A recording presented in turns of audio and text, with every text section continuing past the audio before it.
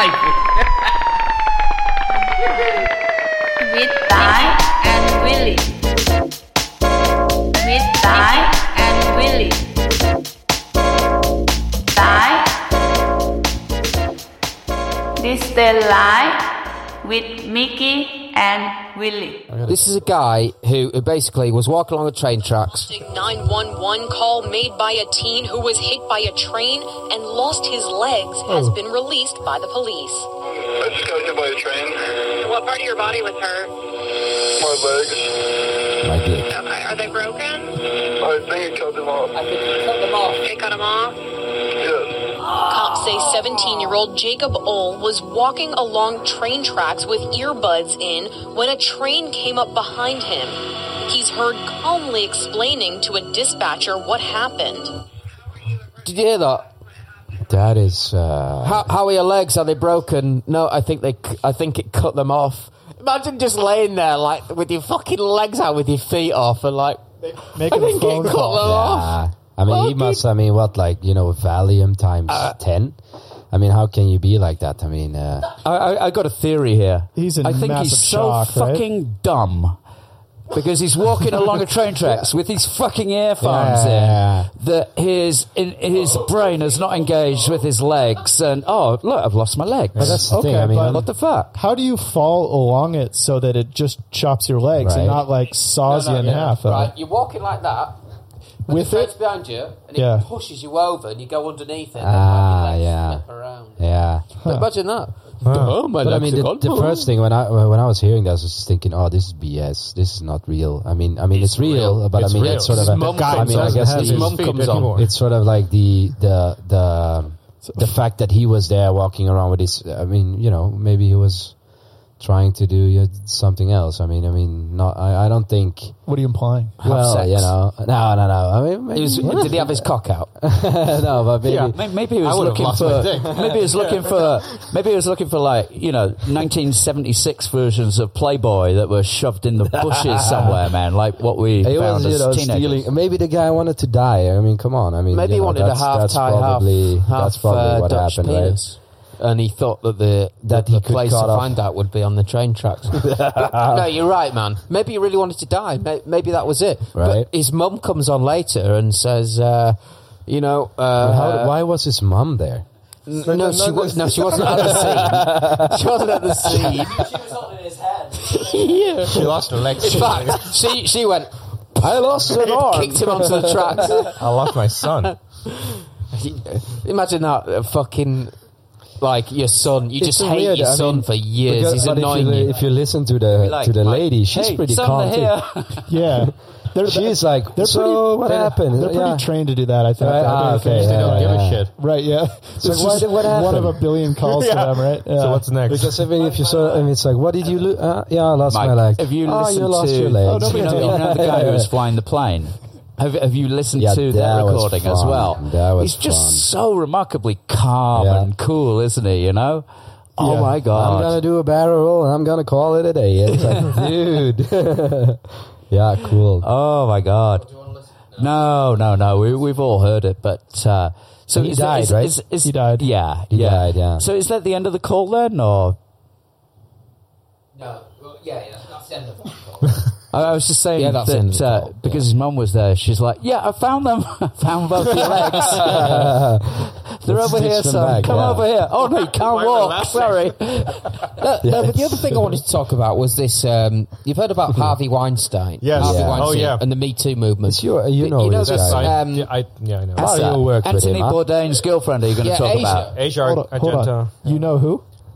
Mario worked with Harvey Weinstein. Wow. With the company, yeah. The Weinstein Company? Or what, like their with the company. motion picture company or something? Yeah.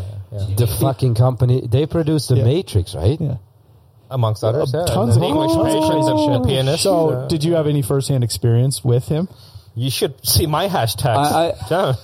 I don't think Mario's his type. Me for. Did he touch your half Thai, half foreign dick? Yeah. Did you beat him to the plant and whip your cock out and have a wank? No, but you met Harvey? No, I haven't met him. No, but had several meetings with the company. Did he strike you? Did he strike you as a weird dude? Well, I haven't met him personally, but yeah, like on a call or something like that, or. in a meeting?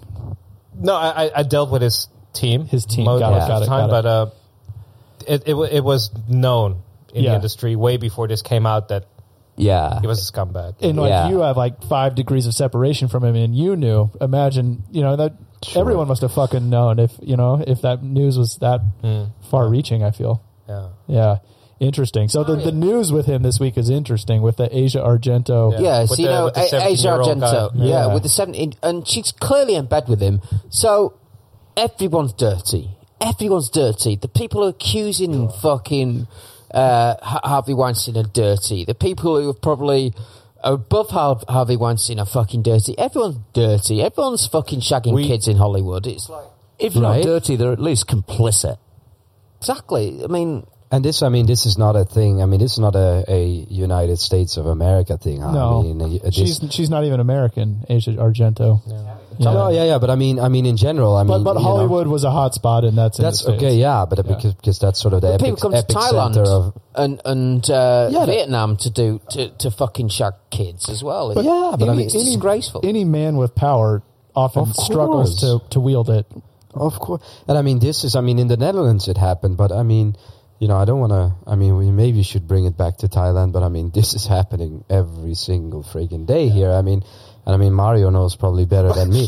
Just put that in perspective. Yeah. No. But I mean, Right, it's 'cause true. I your mean, industry. Not you power. personally. I mean, have power, right? And I mean, people want to get certain things done, and that's how you sort of get things done, right? I mean, it's And it's like, if you want to know the trueness of a man given power, Yeah. then I agree, you fucking know who he is. Yeah. You know? And I mean, this is as old as fucking mankind. I mean, come on, Absolute power. Yeah. right? I mean, so the fact that it came out, that's a good thing, I guess.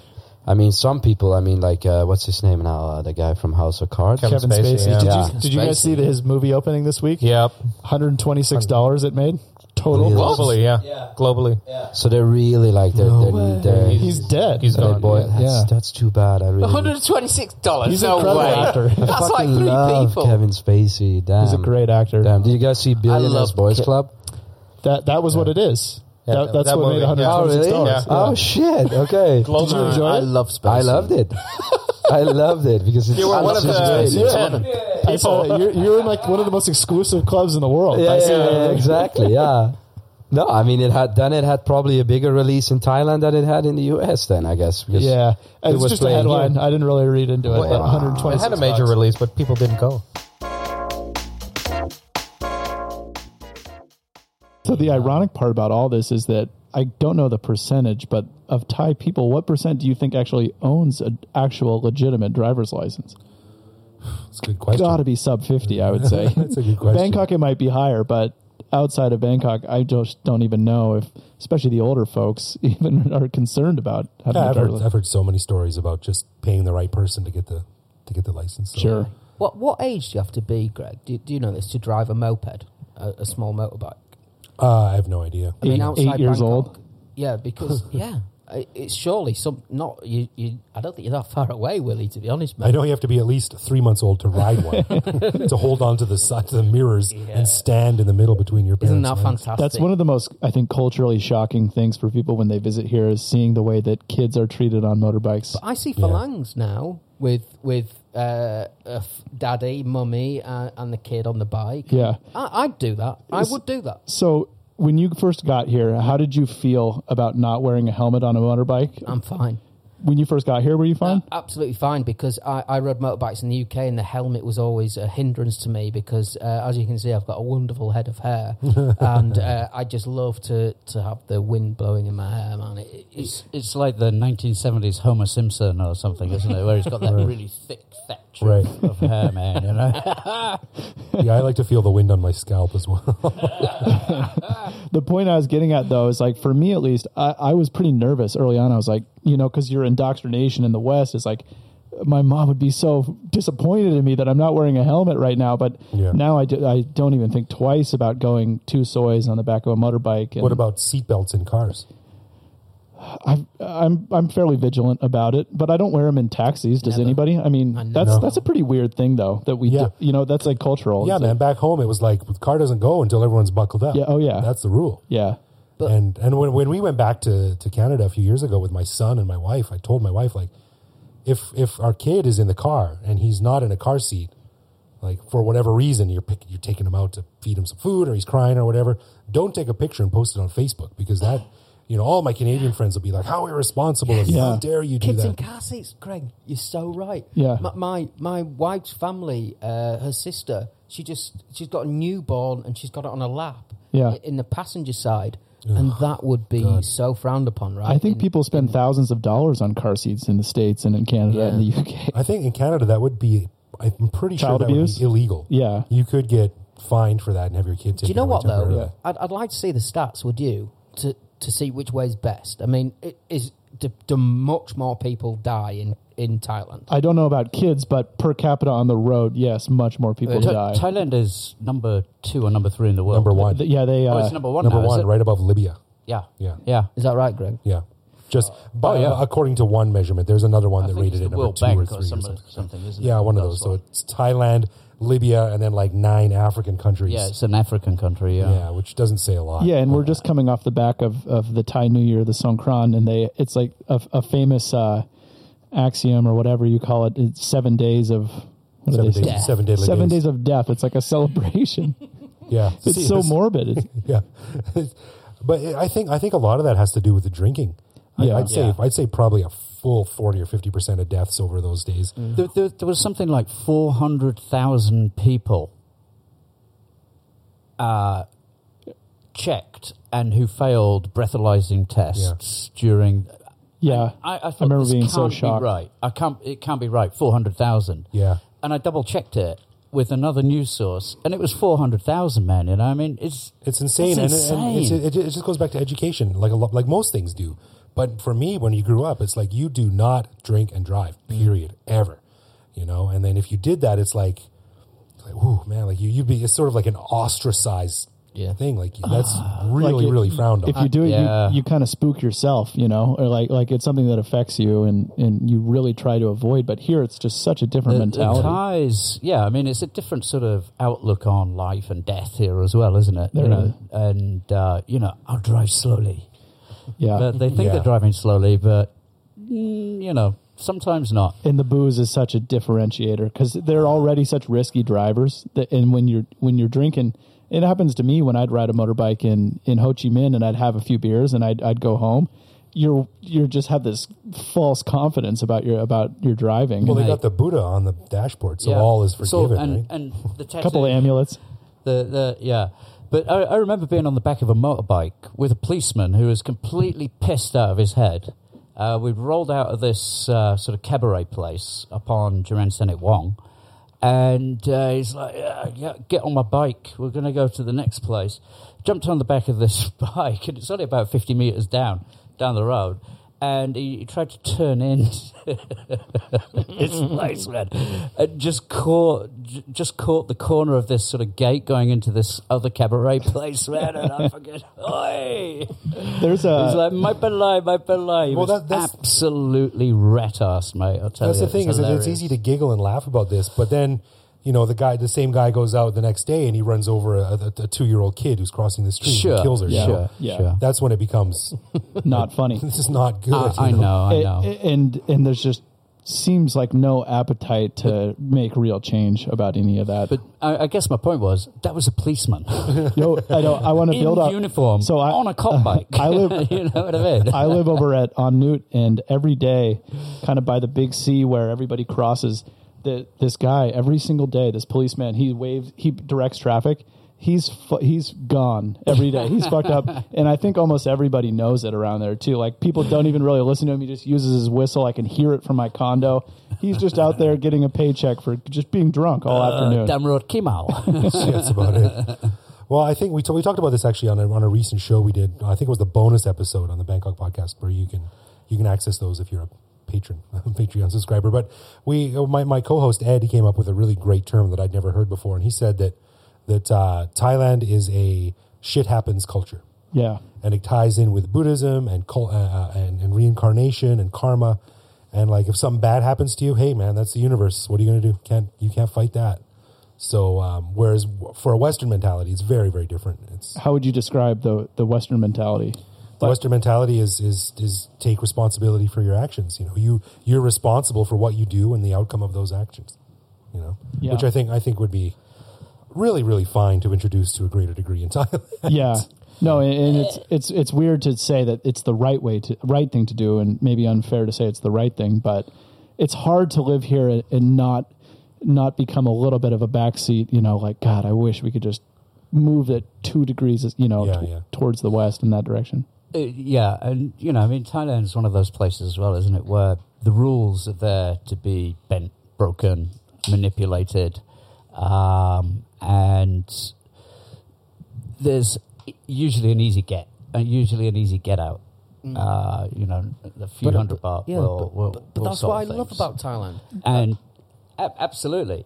I think that's one of its appeals to me. Of course, there's inherent danger of, you know, 400,000 people during Songkran getting pulled over for drunk driving. But So, to sort of build on your point, Jim, for me, I love the ease at which problems can be sorted out. Yep. And that stretches from minimal problems. So I remember a few years ago I was in Koh Samui and I just brought a lilo, you know, a blow-up thing that you go on the sea on. Blow up sheep. Oh, sorry. I think of something different.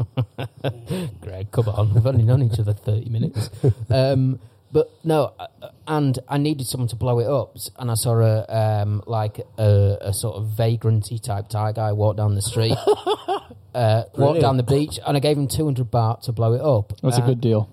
So I like the ease at which those kind of problems can be solved. But then when you get right to the top level, about 2 years ago, I finished my job on the building site.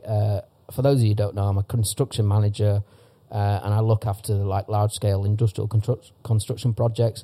And it was about 10 o'clock at night, and right outside our building site there was a small shop where you could get a beer, and I had 1 can of Chang, and this was out in Lat Krabang, and I had to drive back into Bangkok.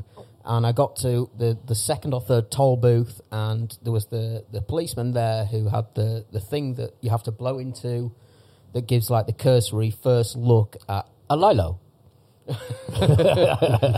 And so you'd had 1 beer? Yeah, one beer. Hey, could you inflate this lilo? I'll give you 200 baht. And I blew hot anyway. And he said, over there, so you know next to the toll booth there's like an office and stuff. And so I had to go and park over there, and I went, and he said, come and sit down here. And he said he wanted 5,000 baht, basically. For like money. And I said to him, well, come on, I've only had 1 beer, blah, blah. And he showed me a thing. He said, no, look, you know, it's orange, it should be green. And I said, no, I'm not paying it. And a minute later, I saw what looked like to be a more senior policeman come in, because the police guys that I was sat with stood up and they whyed him.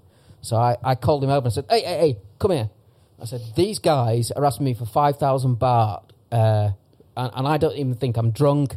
I've had 1 beer, blah, blah, blah. And he sort of said, okay, wait a minute. And he took the other 2 Thai guys over, and they had a quick word with each other. And he came back to me and he said, okay, 500 baht. And I said to him, I ain't got any money. I ain't got anything. He said, okay, no problem. Wow. I'm surprised and he just let me go. Skills, negotiation skills. Yeah. I would have given in faster than Timbuktu. If that was England, you would be fucked. Your name would be dragged through the mud. I don't know if it's like this in America, but you're in the local paper because you got caught drink driving. It's public record. Yeah. And your name is... I just like the way here you can sort things out with a little bit of money. If you want to pay your way out of things, you can do that if you've got enough money. And I think that's the way it should be the whole world over. I fucking love being in Thailand. And a bit of diplomacy as well, right? I mean, the Thais are pretty renowned for their diplomacy, right, Greg? I push back a little bit on that. It's the land of smiles, cute bottoms, alcoholics, plastic bags, and compromise. You know? I love the plastic bags portion of that. Well, corruption is great when it works in your favor, but sure. imagine if you're it comes down to something like that. With you'll pay 5,000 baht for something to happen, and another guy will pay 6,000 baht for it not to happen, and that's where it can get dicey. The biggest wallet wins. Yeah, exactly. And my wallet is very small. I'm not ashamed to say that. Just ask my wife; she knows. But like I said, corruption is great, and then let's call it a spade a spade. That's corruption, and it's great when you can get stuff done and shortcuts. Usually, it's pretty harmless.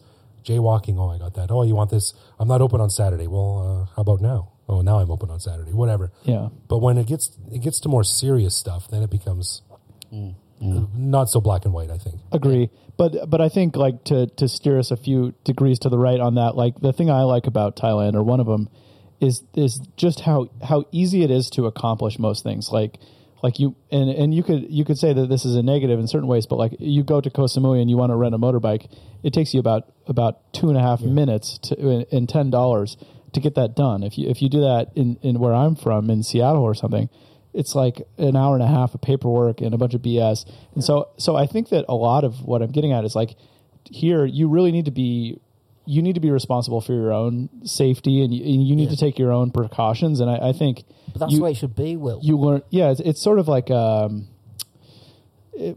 you're more responsible for yourself. You're autonomous. It's like less red tape, less bureaucracy. If you want to employ, if you No need health and what's the political term for that? Like Yeah, Ron Paul, his whole movement. Libertarian. It's very much more. You're responsible for your own body and being, and and if you need a fucking shelf putting up in your house, or a true box installed, you can get it done very cheap by someone who wants to do the work, and there's no insurance, there's no health and safety, there's no fucking this and that. It's just easy.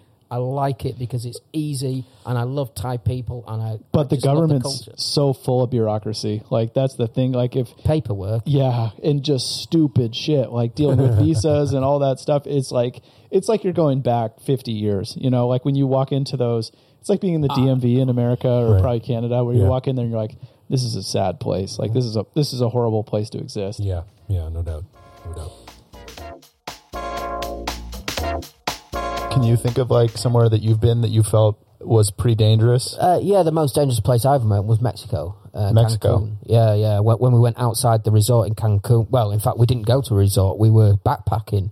Oh, really? So that was a bit squirrely, in places. Mexico for sure. You can be in the wrong place. I think kind of South America, Central America in general. Okay. I mean... I know I asked you that question, Ronnie, but actually, every place I've been that people have said dangerous has been all right. You just got to be fucking... Yeah.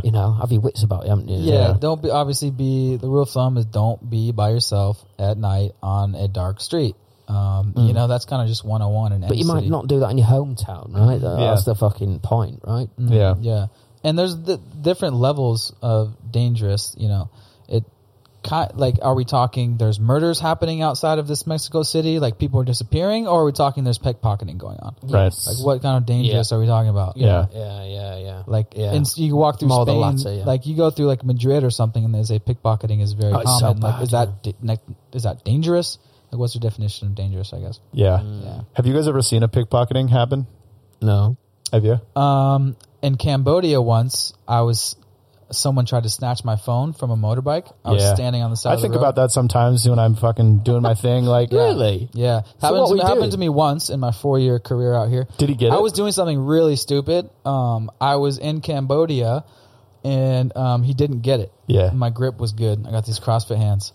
But I was like, low-key shocked for the next 30 minutes or whatever. First time I've ever been, grabbed at in my I've seen life. it in Saigon a few times. Yeah, I know. Going after girls' purses and stuff. Yeah, and I know 3 people personally who have gotten their purses snatched in Saigon. That does happen, unfortunately. It's sad. One time when I was in Barcelona when I was 18, it was my first time abroad. I was with buddies, and we were drinking in maybe we were walking on the street, and this dude on a bike was biking, and he grabbed this girl's purse out of her hand and then kept biking and then fucking ate shit into a pole. Oh. And she caught up with him and fucking smacked him 5 times, took her purse back, and the guy kind of cowered and rode his bike all hurt off. It was the most instant karma situation ever. It was dope. I wish. So where have you been in Africa? 2016 we went to Kenya for a month because our best buddy, who we also grew up with in elementary school, is based there and does business down there in Nairobi for the past like freaking 5 years. What does he do? And he's a Kenyan cowboy. But literally that's I've seen them on Vice news. That's kind of overall could be a way to look at it, is like Africa is still the Wild West, and there's a lot of opportunity for the next generation. Sure. And he's down there involved in tons of entrepreneurial projects. So he's just a fucking awesome. He was an entrepreneur like even before me. Like in high school, he had his own T-shirt brand, and he was always hustling fake IDs. And like he was a total hustler, and then another type.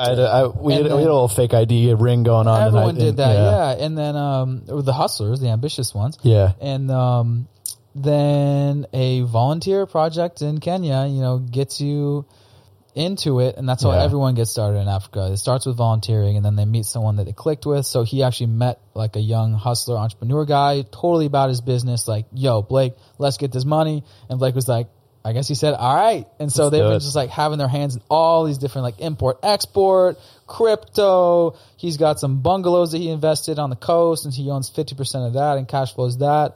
Bunch of stuff. So yeah, he's just a cowboy hustling. It's sort of like a macro question, but it seems like a lot of your homies are super entrepreneurial. Like, what do you kind of attribute that to? Like, did you see ceilings of that when you were younger? Like, were you guys all just like, were risk takers and wanted to start your own thing, or what? I think Blake was probably the first entrepreneur out of all of us with the hustling.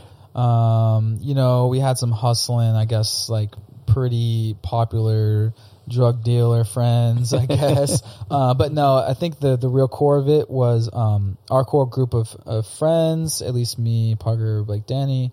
We're all, international dudes, I guess now. It just, I don't know, comes from that just, I call it like rapper mentality. Like, let's get this money and, let's get this paper and live that life. Like, we all grew up listening to, Birdman and Lil Wayne and, Puff Daddy, whoever your favorite was. Ours was like Lil Wayne and Birdman. And, we literally in 4th grade, we were like watching the Hot Boys, and they had this little gang of, 4 guys.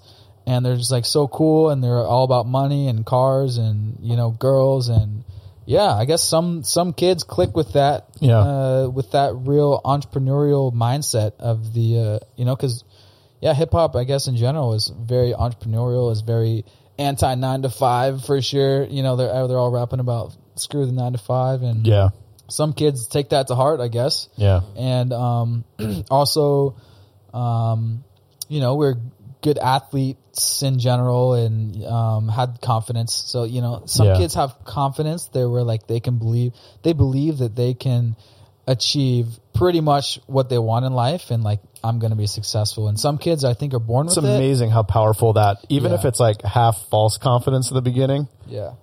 How important that is in life to achieving your goals. Start. Yeah, I mean, do you mind me asking? Like, Seattle's quite a well-off city, right? I'm sure there are parts of it that are shitty, yeah, right? no, but it's definitely it's doing well. Yeah, it's doing well. What was your question? I guess. Well, I grew up very poor. Yeah, and none of my friends are entrepreneurs. One real quick interjection, though, I do think like the entrepreneurship being cool is also kind of a new thing. Like. Yeah, because how old are you? Because I'm 39. So. Yeah, I just turned 29. I think I've heard Gary Vee kind of talk about it before, and he's like, it's crazy to me that entrepreneurs are looked at the way they are now, because 15, 20 years ago, or, before like the Steve Jobs, it wasn't that way. Right, actually, yeah, because a lot of younger people I know, even from my hometown, are sort of onto internet businesses and shit like that. Yeah, so and I think it is a generational a lot of that thing as well. goes, if we want to get into it, is that like, that 9 to 5 formula worked really well for most of the 20th century. Like our parents' generation, there was a playbook you could follow, and you could get a white picket fence house in Bellevue easy. Yeah. And now that's a little bit harder with student loans and shit. And now the entrepreneurial with the computers and computer science aspect of it, I think it is kind of shifted. Yeah, it's weird because now there's this kind of entrepreneurial category where it's like create a freedom business. Yeah. Now there's an entrepreneurial path you can take that unlocks your life. Like literally, like So what's now that then? now the kids don't want the picket fence; they want the business that ching unlocks their life as far as making passive income, like through their phone, through their magical laptop, where it's you can make good money. Well, you can make however much money you want, but you can make money through your laptop, and if you happen to have some sort of desire to travel, then you can definitely do that. Yeah. Or live in different places, once every couple years, whatever. But yeah, there's a whole new job economy with this whole remote working thing. Yeah. And this is still kind of the beginnings of it. And Yeah, because I suppose it didn't exist 20 years ago because the internet wasn't feasible. And think about the tools that we have now to, like, if we were creating a company, I would 100% start it as a remote company and be able to hire people from all over the place that are great at their job as opposed to 10-mile radius and, Yeah, why would you? It's like, my parents used to tell me, like, keep your options open. Like, why would you limit yourself to being based in one city when the world is huge and there's talent all around the world and you can build a remote company? Yeah, exactly. Yeah. Well, this internet business thing is huge, and the internet's still relatively new, as they say, obviously. And so, we are part of the internet generation, and we are the first generation to reap those rewards. And we happen to be able to live in tropical countries. It's awesome to see. So I do remote work myself. Do you guys ever try to remind yourself of like how, thinking back, how shitty of a feeling it was, like the Sunday scaries or waking up on a Monday morning and knowing what that's like that feeling you get in your gut? I try to remind myself of that sometimes. Well, I've only been consulting since May.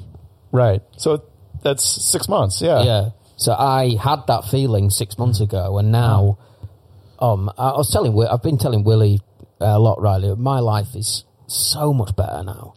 So you're working for yourself now, basically. Yeah. I'm a consultant now, doing like logistics design, and And you've got an expertise, and it's like it's interesting to compare contrast to like when you had your job and you felt like pigeonholed into that, and then once you got out of it and you're like making more money now and you have all this freedom, and it's I'm so happy, holy man. shit, why did I wait so long? I've said it ad nauseum on this podcast, but I wake up on a morning now and I can fucking go for a run around Benja Kitty and start work at 10 o'clock, and I still get my work done, and I get my work done in 3 or 4 hours that would normally take me 8 hours, and I'm so fucking happy, and I've got at least a year's salary in the bank at the moment. There you go. Congrats. Just I'm super fucking happy. I know. I'm It's really good to remind. happy. I try to remind myself of those wins, that you have in the bank and all that. But I'm late to it. I mean, you guys have been doing it for years now, but I'm late to it. So thank you for giving me the inspiration. No, it's never too late. Like that's the thing I want to hammer home.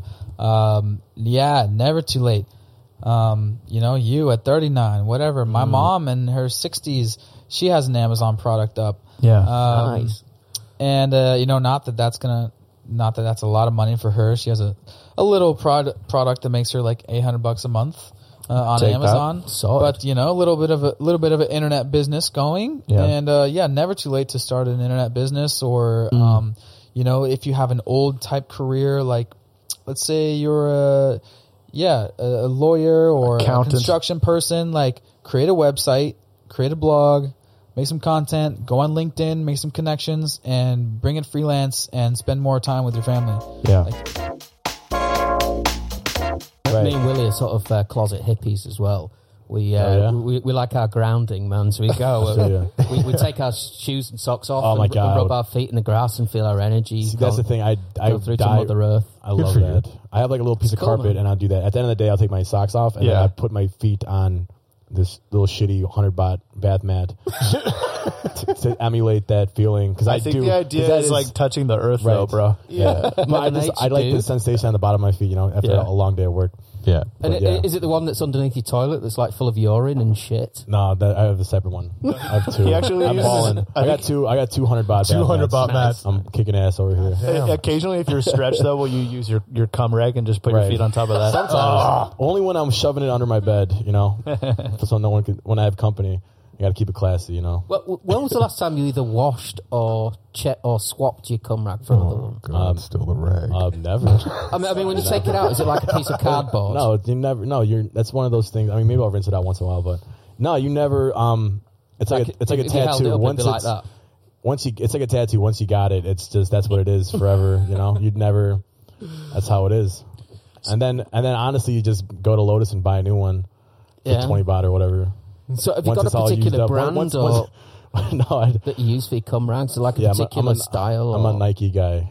Yeah. Nike guy. Nike cum rag. Just do it. I only jack off on a name brand rags. Yeah. Right. And of course, you got to get the right color Right. because on black it shows I'm not up, an animal. Right. I like a red or a soft blue. Yeah. You know. Yeah, because it hides the. Do you have the Nike the snail meme trails. on the rag? Yeah, believe I in something, even if it means sacrificing Colin everything. Is that Kaepernick cum rag. printed? Is that printed on your rag? All right, Yeah. good man. Good man. Do you remember growing up and masturbating when you were young, right? Your mum and dad must have known, right? Of course. Because I used to wank into socks and then just put them at the Like- back of my likewise. drawer. And my mum used to like clean my drawers out, and I used to spend fucking hours in the toilet and take magazines in there, like the catalogue. You were pre-internet, whatever completely, catalog. huh? Yeah, so to look at the lingerie section. Yeah. And That's looking true. back, man, mum and dad must have known. Do you guys that I was remember? Like, been a dirty maybe, little bastard. maybe you guys would. Sports Illustrated swimsuit. Yeah, of course. Yeah. Of course. Petra Nemkova, 2005. That's like bro. burned That in- was What's like the date? She was wearing What's like the a. date? Oh she my was wearing God. like a red and white Yeah, thing. man. Yeah, 'Cause, yeah. you know, she's do, like- do you know what it is? Oh my God. No. Do you know? Have you ever heard of Sports Illustrated? I've heard of it. She Yeah. is So my idol. every year obviously It's a it was swimsuit edition. huge Yeah. back in the Or day, and something now like it just that. means nothing because the internet has Right. ruined that kind of shit. That But shit's fucking PG. like for like teens, like it Right. was like no, that was huge, man. yeah, because you'd like us or our friends would all have Sports Illustrated subscriptions, so you get the magazine every week. Right, But right. then one time a year you get just like this porn magazine basically, and that was what it was all about. That So massive you're 27, one. Yeah. 28. Petra and Nemkova, you're that was 37. yeah, she was the Yeah. truth. She was fucking smoking. Yeah. They're still on Petra. Fucking shut up about I that. think I actually follow her on Instagram. Really? I'm just like That's just for insane. old time's That's sake. so funny. Still Right, now. exactly. Some nostalgic. Actually, little known fact, she was in the Tsunami. 2004 Right. Thai tsunami Yeah, in like yeah. Phuket. Right. Survived yeah. it. Yeah, exactly. One love Petra. Man, what I would do to be a drop Shout of out to water. Petra. What I'd do to be a drop of water in that tsunami that washed her away, just to brush up against her. Was she wearing a Vagina. swimsuit? I don't know. That's a tragedy. We probably should make fun of it. So I've been spending a lot more No, time definitely in not. Phuket lately, and it is sort of like interesting the fact that that place got just completely trampled by that tsunami, and like there's really No like trace of it. nobody really talks about it from what I can understand down there. They made and the it's like- movie. What- There was a movie. Yeah, what, There was like a John McGregor. Well, no, Cusack or something like that. Ewan man? McGregor. Ewan McGregor. That's that what it really? Yeah, was. it's pretty- I love Yeah. Ewan McGregor. Was it a 2-part HBO thing? Where did they get John Cusack? There was the only thing I saw was a 2-part HBO documentary. No, it was, Not it was like documentary, a it was full-out movie. And No, I never saw that. anyway, so like a lot of those hotels, like they got partially fucked up, but a lot of them didn't, and they just kind of rebuilt it, like they do in Thailand, and like a lot of them they say are No, like, don't. well, they're like haunted hotels, like there's bodies still in those cool. basements and shit like that. But you and I talk about this on the podcast ad nauseum, don't we? Like the death in Thailand is different, isn't it? Like Very different. And Yeah. Buddhism, people like you they- guys couldn't come to this podcast in the week because I buried my uncle Lung Chit. That's right. Sorry to hear that. I Sorry. don't, Yeah, sorry to hear about but he was like the town drunk, and he basically fell into the local klong drunk and couldn't get Jesus. out, which is harrowing. But Was he driving, no, walking? 2 months before though, as you know, he drove his car into it. Yeah. Jesus. And they had to pull him out. He had to Oh, pay like man. 5,000 baht to be pulled out. But That's actually There's this. not I bad. love So- the That's actually photo. a good price. The photo of you So- and him where you haven't ashed your cigarette for like 2 minutes is such a great one. Oh, there it is. Yeah. Yeah. Oh man, that's a But, bummer. I That's a think bummer. I saw you post those on Facebook. yeah, so we buried him on Wednesday.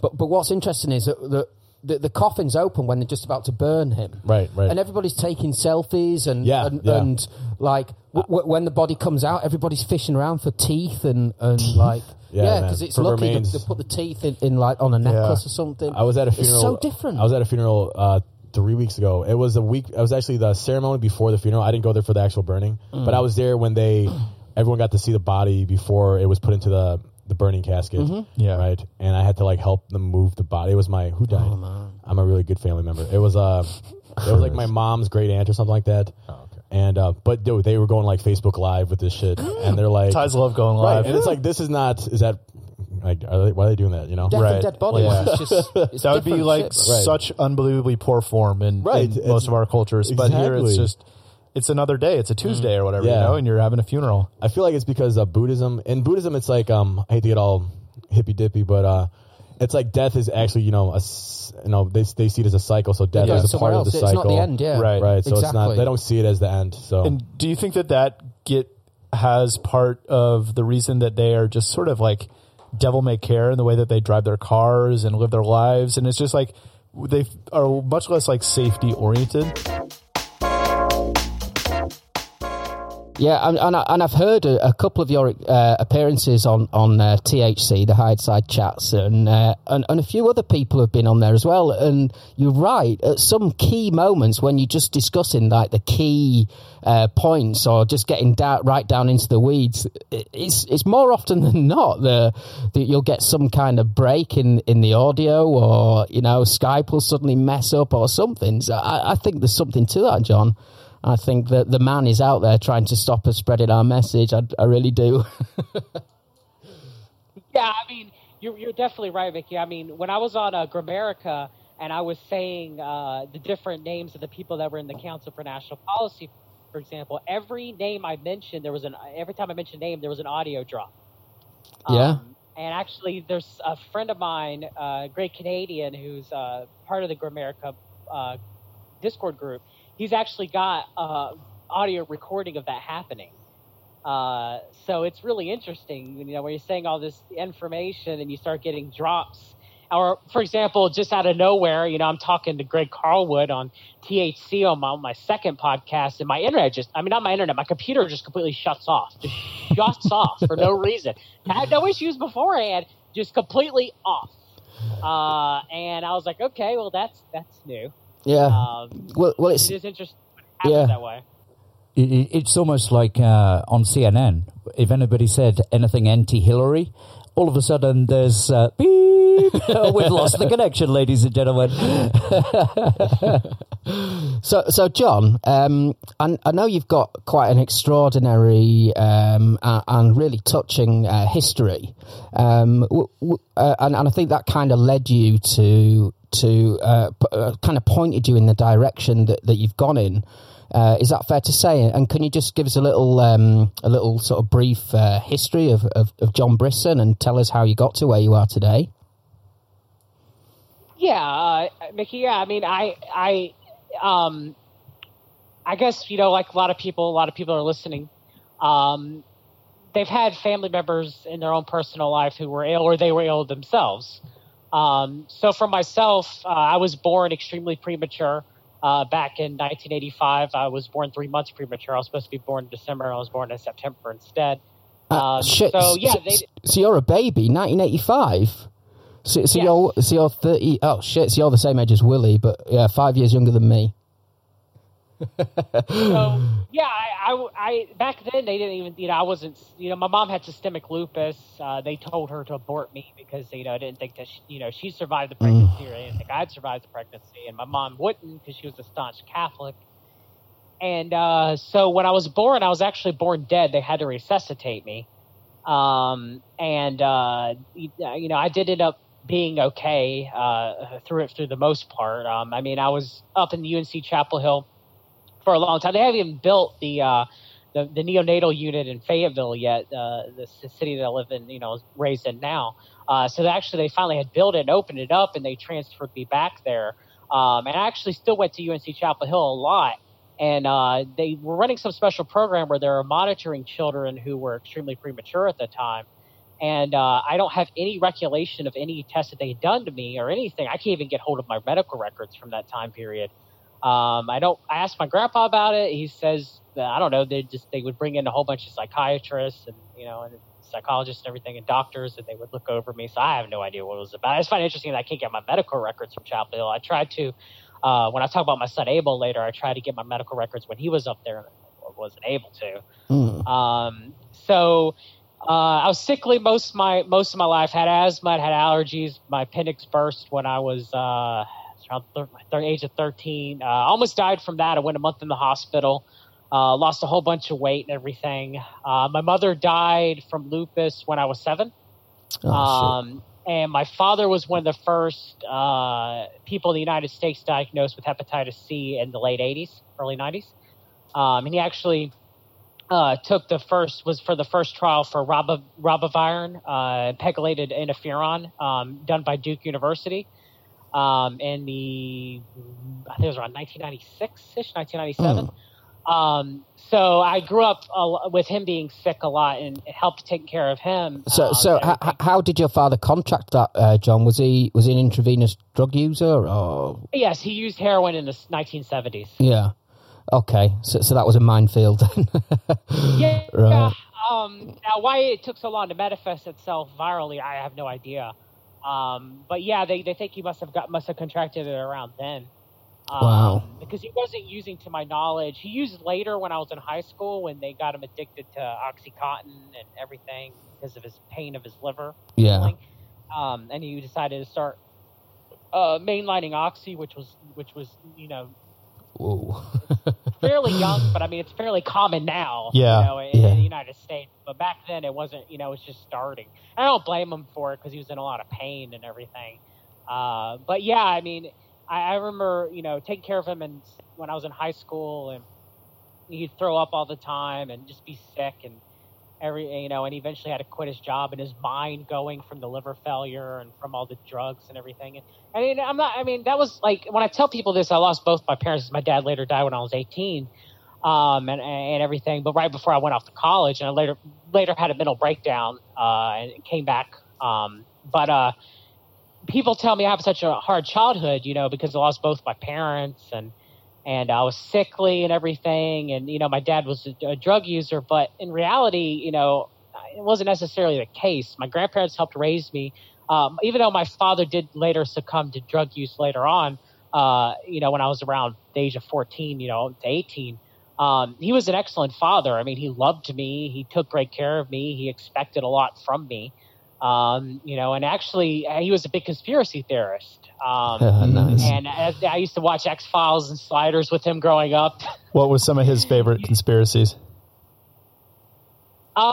He believed at the time a lot in UFOs, and then the JFK assassination. There wasn't really a lot. When 9/11 happened, he didn't necessarily believe the official story for that either. He didn't know as much as we obviously know now, but he really didn't believe in it full-heartedly. The story, of course, of the basic narrative of it being, terrorists and stuff like that, Osama bin Laden and everything. But yeah, he had that mindset. Now, I didn't at the time. I was a neocon. I loved Sean Hannity and Rush Limbaugh. I got my politics from my grandfather. I thought my dad was crazy. He was diagnosed paranoid schizophrenic, for God's sakes, So I was just, most of the time I was just like, whatever, Dad. But I mean, it turned out later he was right. Yep. And I wish every day I could tell him, hey, you're right and I was wrong. But I remember listening to Coast AM with them at night, Art Bell. R.I.P. Yes. And it's funny how I look back on everything and I was like, well, damn, he was right. I'd look back and he'd sometimes be worried that the flower van, down the street was listening in to him. Looking back at it now, that he might have been right. Yeah. Yeah. But so anyway, everything was going. I mean, after my father had died, I had a mental breakdown. I came home. I met my wife, and I kind of adjusted everything. And went to work. One of my favorite jobs, like to tell people, is I worked for the federal government for a short period of time, where I dressed up as a role player. down at Fort Bragg as an Iraqi role player, and got paid $15-16 an hour to shoot fake AK-47s at the soldiers and stuff like that, and role play and everything. It was a pretty cool job. That sounds fun. I did that for a couple of years.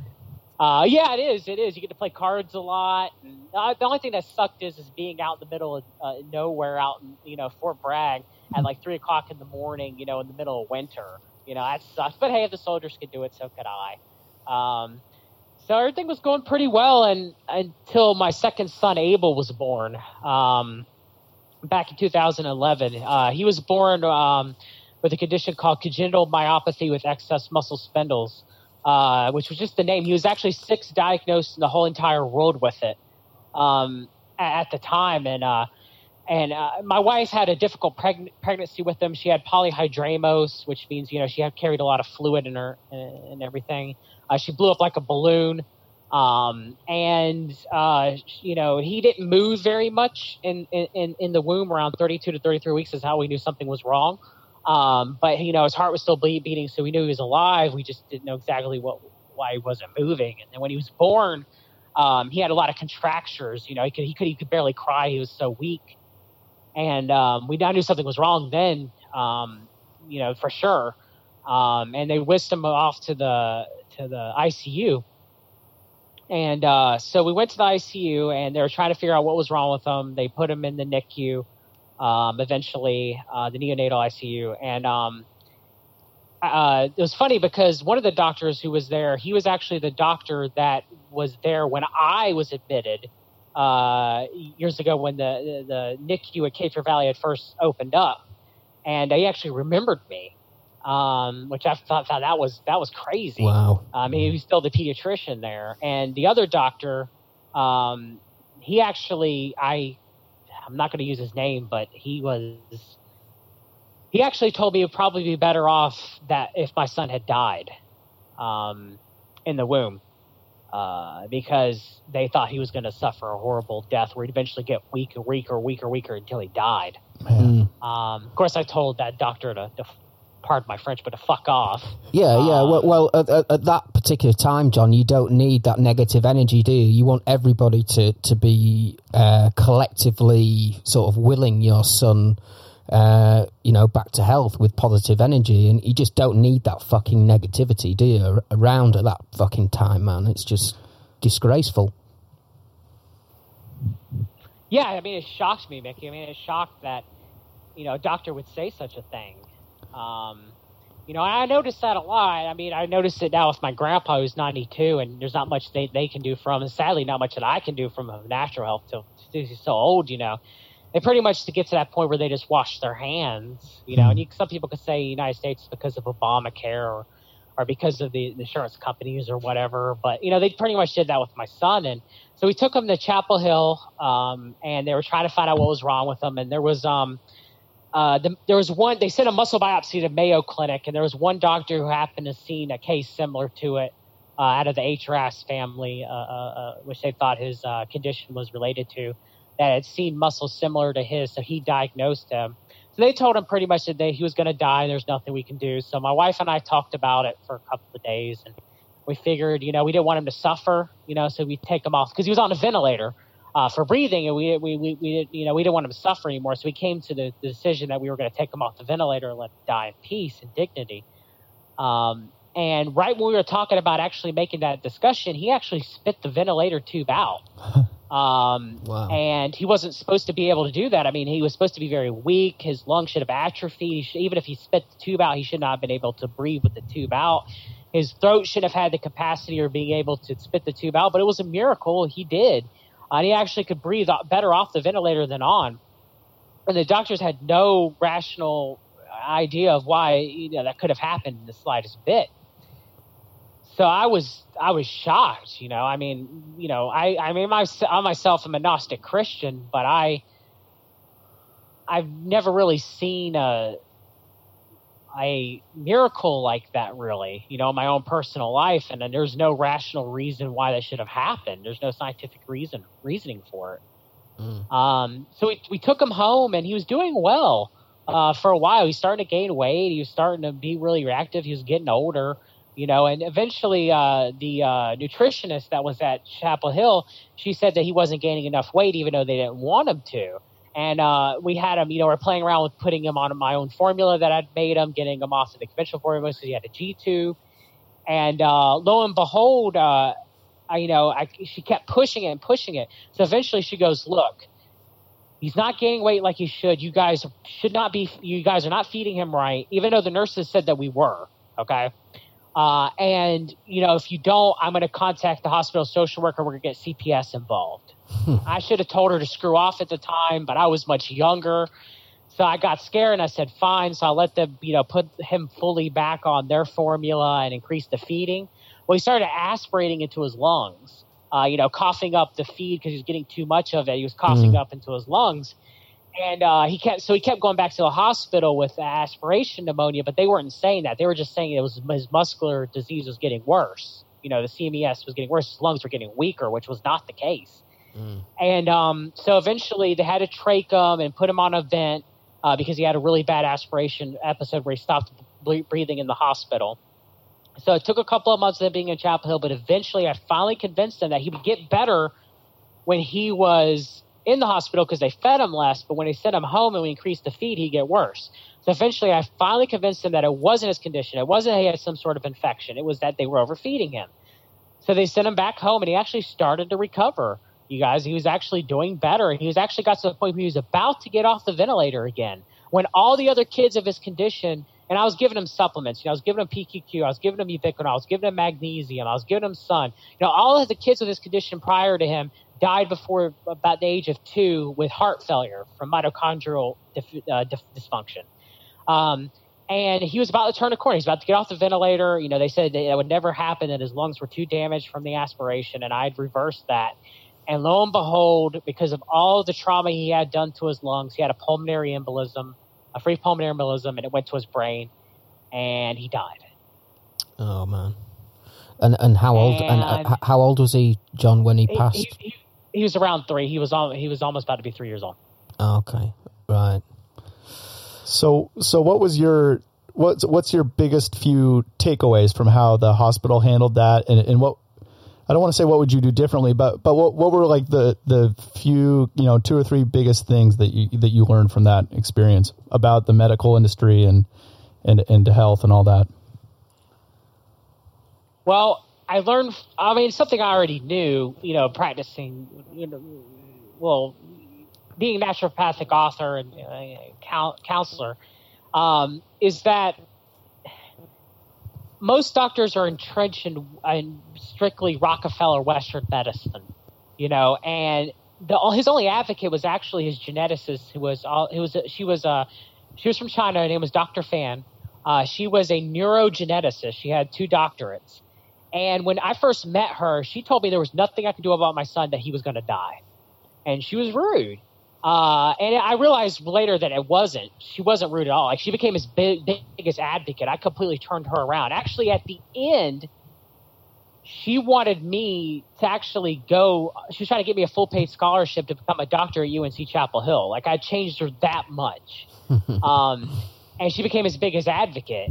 And I learned that most doctors are entrenched, unless they've had some sort of outside influence. Like she talked about, her family back home in China, they tackled cancer using Chinese herbs, and people were, had gotten over cancer. They had gotten better and stuff like that. She's seen it with her own personal eyes. But majority of the other doctors, that were strictly in Western medicine, they had no idea about that. And they'd be so entrenched in their views that, I had a doctor tell me that giving my son, which was Dr. Fan had prescribed him, 200 milligrams of magnesium would make him so weak that he could barely move, because when they gave IV magnesium to women who had preeclampsia when they're pregnant, that they become so weak that they can barely move. And I was like, so I'm going to give my son something that's prescribed to him to help him use the bathroom, and you give a woman, many grams of IV magnesium sulfate to make a hypermagnesium response in their body. She's trying to equate the 2 things together. Her ignorance on magnesium was astounding, So these doctors, they don't get any education on nutrition, and even the nutritionists don't even understand nutrition. Yeah. So you start understanding that, what do they really know? They go and they learn, and then you might get a good doctor who stays up with the current literature, but most doctors don't. They just go based off really of what their computer tells them, and even if they have continuing education classes, they still don't keep up on the most groundbreaking research. Because if they did, researchers have known that Mycobacterium avium paratuberculosis, which is this mycobacterium that's found in ruminant animals in their dairy and in their meat, is the main cause of ulcerative colitis and Crohn's disease. Researchers have known this for almost about 20 years now, even maybe a little bit longer than that. But doctors still treat it as only an autoimmune condition. Wow. Okay. And there's enough literature. I mean, I've taken, people in my own personal life. For example, my son's occupational therapist who had ulcerative colitis. I mean, he was bleeding. He was actually about to start thinking about getting surgery. You give him a diet as, he drops all the ruminant animal products. He eats nothing but, fish and chicken and turkey. And you have him, take some herbs for anti-inflammatory like boswellia and curcumin. And lo and behold, in a couple of months, he goes completely in remission. Yeah, and I think... And the literature's all there for it. Yeah, John, I think that when doctors go through their training, the sort of... the dietary and food part of that is very small, isn't it?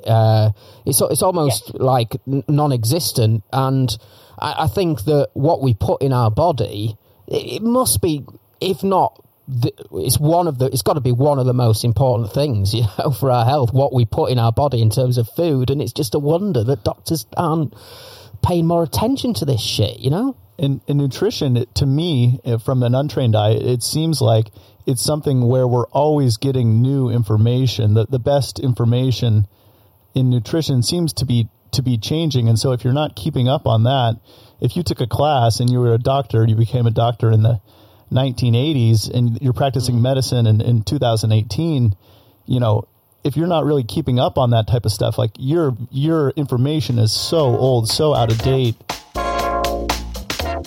So now it's time for everyone to go to bed. But that family is not aware of JonBenét's personal devil, which is also known as the third Santa. He's still in the house. He's hiding. JonBenet is sleeping. Burke is in his room sleeping down the hall. On another level, John and Patsy, their parents, are sleeping. He must have waited about an hour to let everyone fall into a deeper sleep so as not to get caught. How close is JonBenét's room from one of those other family members were sleeping? They have a hallway, a long hallway on that floor, that level. JonBenét's room is at one end. There's a laundry room, and then there's Burke's room. You're talking a short distance, relatively speaking. On the upper level, the final level, that is where the parents are.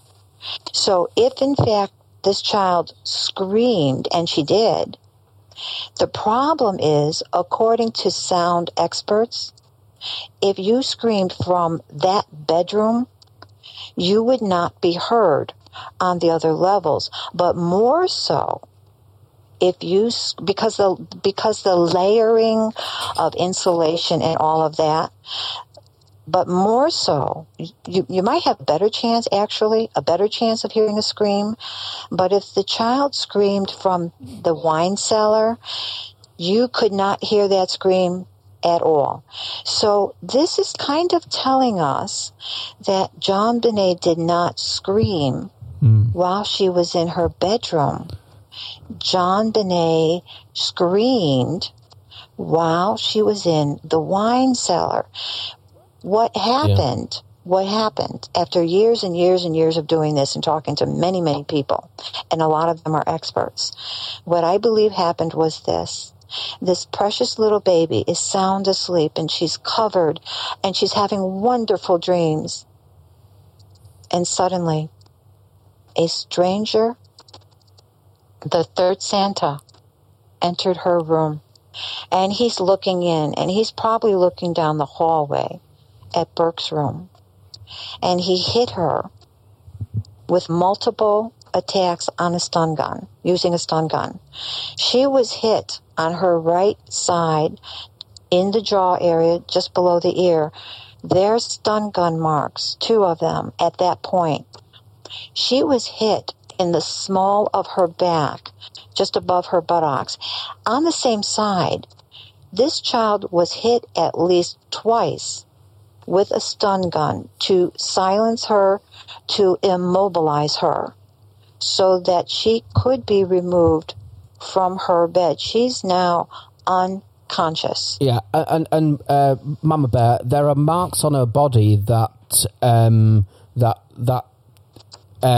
back up what you're saying, right? There were 2, I think, unknown kind of small marks that may have been the stun gun, right? Yes, as a matter of fact, Detective Lou Smith, God rest his soul, when he was alive, he actually had an animal, a pig, which is as close as you can get to a human being and how we would respond to certain injuries. And he had someone hit this animal, while it was deceased, by the way, with multiple stun gun and variety of types of stun guns. And he found that the stun gun in question, he did identify it, and he did see with his own eyes, Detective Lou Smith, that the marks on the pig that was hit with a stun gun, a Taser brand stun gun, was identical to the marks that were found below her right ear on the right side at her jawbone and in the small of her back, also on the right side. So it tells me she was laying on her side and she was facing possibly the second bed. There's a second bed in there. She uses it for her friend. And this Santa came in, this secret Santa came in her room and immobilized her quickly. He hit her behind her ear. He hit her for what was exposed in her lower back area. So now she's out cold. She's immobilized. And she is now at his beck and call to be puppeteered by this very evil man. So where did he take her? This is at the point where she must have been carried, because down the railing, down the spiral staircase, her hair, her beautiful long curly blonde hair of this child was interwoven and caught by the garland. There were strands of her hair trapped in the garland. That would have only happened if he carried her, and since, in fact, she was stun-gunned, now immobilized, he had to carry this little baby down the steps to have his way with her. Yeah, the hair in the garland proves it. Yeah, and what a very kind of light and nimble thing that would have been for this kind of strong third Santa to carry down the stairs, you know. A little 6-year-old kid, I mean, you would carry that so easily and without problem, right? Yeah, man, it's this is a bit spooky, man, isn't it? And you know, what sort of goal do you need? How much of a narcissist are you to actually sort of complete the crime within the house whilst there are other people there? You know. Right. So let's take this crime down to, so she was getting carried, and where did they go, Melinda? He took the small, helpless, defenseless baby down to the wine cellar. In the wine cellar, and possibly another room was involved, because I have to say that another room was involved down there, and this is why. In one room where he originally took her, in the basement, it is probably the room that has the window that had been broken. When the window was broken, it has been broken by the intruder, even though John Ramsey, the father, has said repeatedly he broke the window months earlier and never fixed it.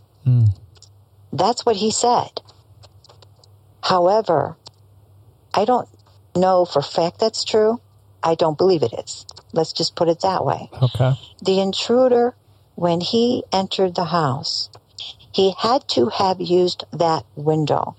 I have a similar window, so I know exactly where it is and how it fits into the home and how you can gain access to a home if you lock yourself out. Well, he broke it. I believe the Santa, Bill Ramsey, broke it and dropped down. It's quite a drop. And remember, Bill Ramsey, the third Santa, also known as John Bonet's personal devil, he's only 5'6". He's probably 135 pounds, but he's a very strong man. He has taken in the past from a variety of self-defense tactical training courses, specific training to protect himself, probably because he has the Napoleon complex. But we have evidence of that. Multiple self-defense tactical training courses and schools right here in New Jersey. And this is how I met him. But back to that basement. Yes. This child was brought to the basement, probably the room that has the concrete floor and the window that is broken, because Detective Lou Smith discerned that there is a scuff mark on the wall indicating somebody was trying to either balance themselves back out of the window, or they used that as a launching point when they were trying to slither down from the window sill into the basement. It's a drop down. But for a smaller man, it's a clumsy drop down. You could twist your ankle, you could break your leg. Yeah. So there's a scuff mark on the wall, the side of the wall, that could only have been done with this individual trying to get down or trying to get back up the same way.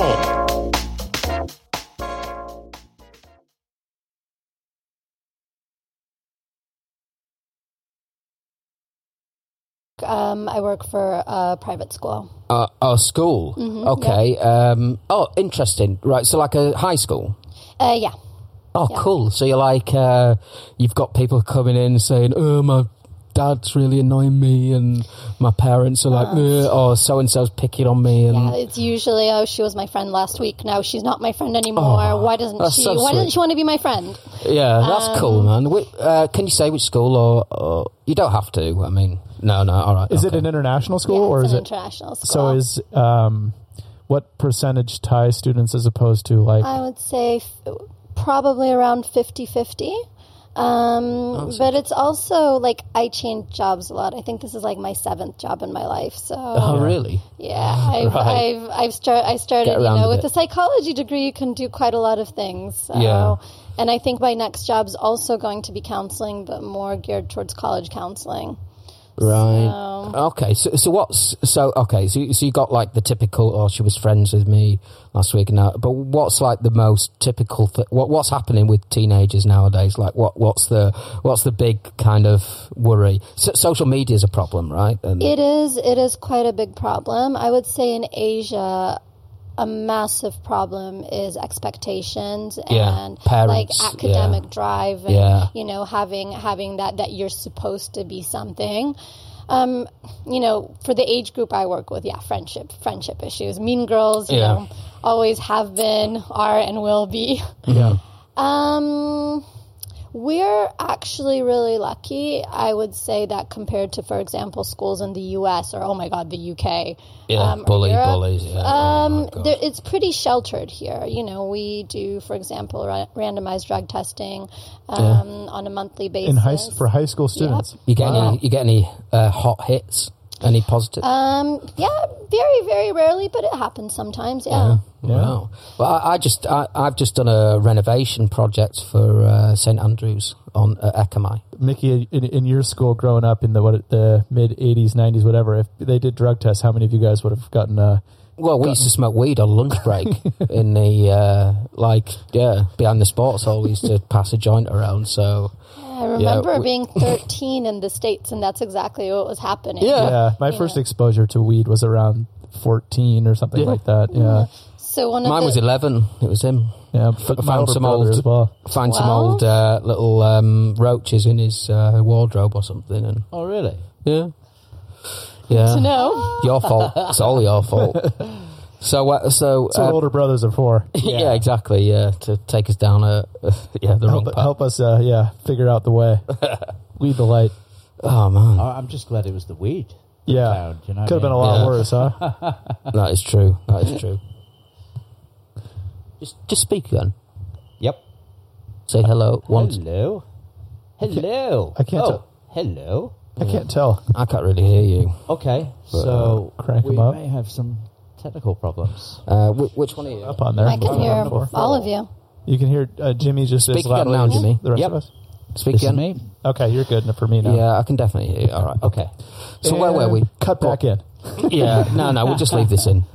So I can't remember where we were now, but I think getting introduced to drugs and stuff. So you were in America at that time, and Yeah, we were talking about teenagers right now, and I think one of the things is that I feel, and maybe again, a private international school, but we have pretty different sheltered problems, kids. right? You know what? Like, for example, we do sex ed, and I teach sex ed. Oh, So I get 15, 16-year-olds, like, completely not knowing anything, and we just, But I thought like kids were more introduced to porn nowadays. They definitely are. They definitely are, but it's also, there are some traditional Thai families. So these are Thais mainly. That a lot, a lot of them. okay. So it's kind of it's an interesting culture clash. And for example, working in Dubai, and I was working with students about 16, 17 to 19, 20, just from all over, and that was a completely different lifestyle.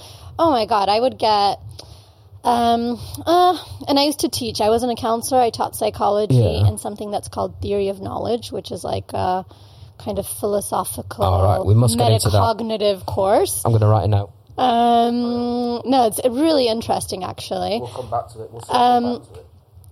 But I'd get, students would throw parties in villas. I'd have one of my students owned 3 or 4 Lamborghinis. Oh he my was 17 gosh. So years it's like old. what you think of like a rich Dubai oil spoiled teen. But you know what? They were actually so lovely. Really? They were very lovely. It was just... Well, why wouldn't you be? I mean, when you've got no problems, You usually don't have parents around. Your driver So and it's your the driver nanny. and the maids and Yep. all that sort of stuff. Yeah. Miss, do you want my driver to get my homework? Because I forgot. I'll just call him up, and that was a weekly occurrence. So I had girls who would come in. We had uniforms, but their handbags probably were about 2 of my salaries, and I was making good money in Dubai. So Man, that's such a funny upside down culture, where there's just this small have and then the have-nots. But I can't imagine what that was like at school. Like were there some people just super jealous of those super rich kids, or was it because all the kids, if your parents or your parents' company is able to afford tuition in a school like that. What is the tuition in a school like that? But sorry, Willie. We'll come back to what. Sorry, Willie. We'll come back to that. But sorry, what I was going to say is, but isn't there a different set of problems then? Like, I've got the Lamborghini X and he's only got the Lamborghini like Y, so my Lamborghini's better than his Lamborghini. Isn't it kind of like... maybe... Or I've got this handbag and she's got that handbag and mine's definitely, they definitely compare, but they were really it was a very open, I think because it was so multicultural, and Dubai is a very open place. Yeah. I didn't want to live in the Middle East. When I got the job, it was I got a job there, I got a job in India, I got a job in Malawi. And it was sort of between those 3 places or staying in Poland. So I was like, all right, well, Malawi doesn't really have a cinema. India, I don't think I could deal with the culture shock as, the first. It's massive, yeah. And so I was like, all right, well, Dubai it is. And I was so surprised at how, because it's so international, because there's so many expats, people are very open, they're very welcoming. think there's a very strong community. Lots of people coming in from the UK and from all over. Lots of really cool cultural initiatives, music nights coming up, like design spaces. So it's That's really I was there in a really, really good place when the city was really starting to have a nice kind of vibe and really cool people coming in. Yeah, I'm sorry. So how much per year was it? How much was school? Hold on, let me think. It was around probably $30,000 to $40,000 a year. Man, that's like a legit Pocket American change. private college tuition. Yep. Man, that's unbelievable. Well, it'd be really difficult if your surname was West. Yes, indeed. And, Indeed. You were shopping for a shovel. Yeah, which is a lovely segue. Thank you, James. Yeah, I wanted to talk. You just set me up nicely there to talk about Rose West. Yeah, because do you know who Rose West is, Willie? No idea. I was about to get my Google out. You know Fred West. You don't know who Fred West is, then? They're basically serial killers. Because I was reading a book about serial killers. We've got Peter Vronsky on next. I don't know if you know Peter. He's well, obviously you don't know him. Not a serial killer, is he? No. He likes them. But he loves them. He's he's written shitloads of books on serial killers. But anyway, so I was looking at serial killers, and it turns out Rose West has won the Bake Off, the British prison Bake Off. And she was a serial killer? Yeah. She basically murdered some obscure, some crazy 15 girls. Buried in the garden. Yeah, she used to pick them up they used to drive around in the car, and she'd get in the car. Little girls, like kids. Well, I think pretty young, some of them, like teens. Got it. And they used to fucking hang them up on meat cleavers and chop them up. And now she's making the best chocolate chip cookies in She's England. a serial baker. She's a serial baker. I like you, James. Yeah. So just let me read the story here.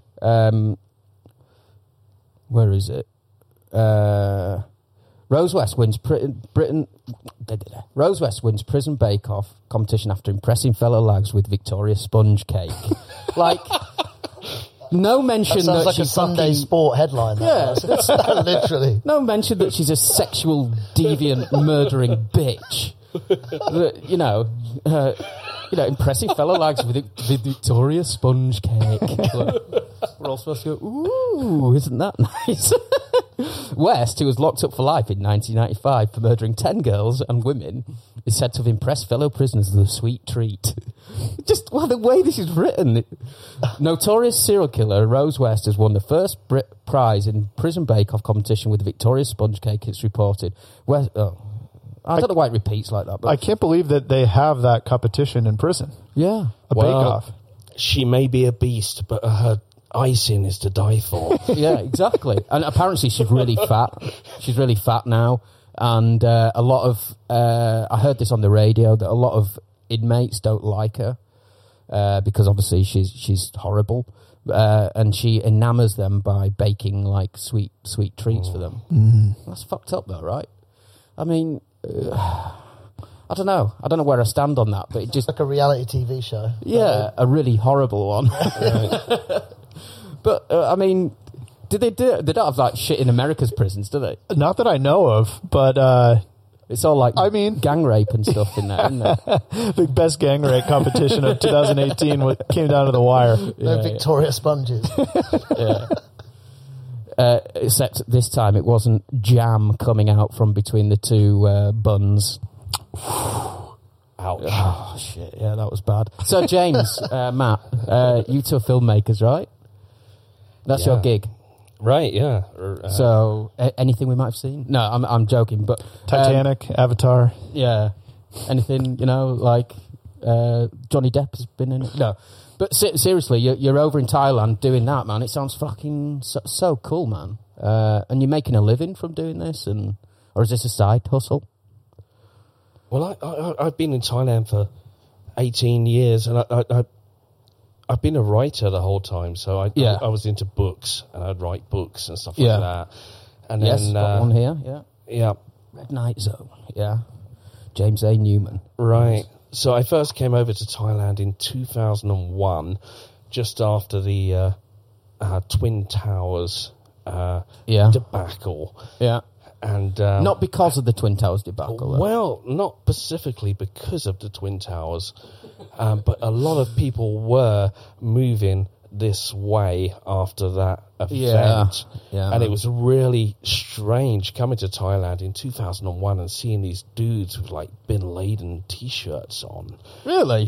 Thai dudes? Thai guys Well, with Bin Laden t-shirts I mean, don't you on. guys see nowadays, like, you'll see ignorant Thai people wearing, like, Nazi gear and stuff like that, and they're doing it out of ignorance, I think, not malice, but I don't know if it's along that same stream of consciousness. I think. And with the Bin Laden thing, we'd been bombarded with American media telling us that that we were right to go into the Middle East. Yeah. And we were fighting the good cause. And then I came over to the Far East, and these guys were like, hold on. Maybe the American campaign wasn't the correct thing to do. And it just opened my mind, to that. And with the... You got woke. Yeah, I kind of woke up a little bit. And then I started writing. And I started developing books and film ideas and stuff like that. But to go back to the Nazi thing... Always back to Nazis. It was a symbol, and it's quite an attractive symbol, isn't it? The swastika, With the swastika. And they stole that. It's stolen from... it's a Hindu thing, It's a Hindi symbol, which should be correctly vertical. But what Hitler did, he kind of shifted it a little bit. Yeah. 45 degrees. 45 degrees. Yeah, and then surrounded it by red. That's like the ultimate, like rip-off, isn't it? You know, like Apple, like they have these fake Apple stores in China or whatever. That's like Hitler just couldn't come up with his own shit, so he's just like, that's quite nice. Let's just do it. Well, he was an artist, wasn't he? I think he was a struggling artist. Yeah. And he was quite a good painter. But quite good. You think? I've seen his pictures of an Alsatian. Or was that... was that Hitler, or was that just on a American I've seen his TV show that Philadelphia? What's that? Always Sunny. Yeah, you see that episode when they think they've got an original Hitler painting and it's sort of an Alsatian. But yeah, so go on. Yeah, so I think that's a beautiful symbol as well. And actually, if you go online, there's quite a lot of movements out there to like take it back. But I still want have one tattooed on me. Would you? Well, I wouldn't have a swastika tattoo. No. But this one's actually quite easily... not on my forehead. But... You had to... What have you got there? Well, it's just... this one's like negative. This one's supposed to be positive about past and future.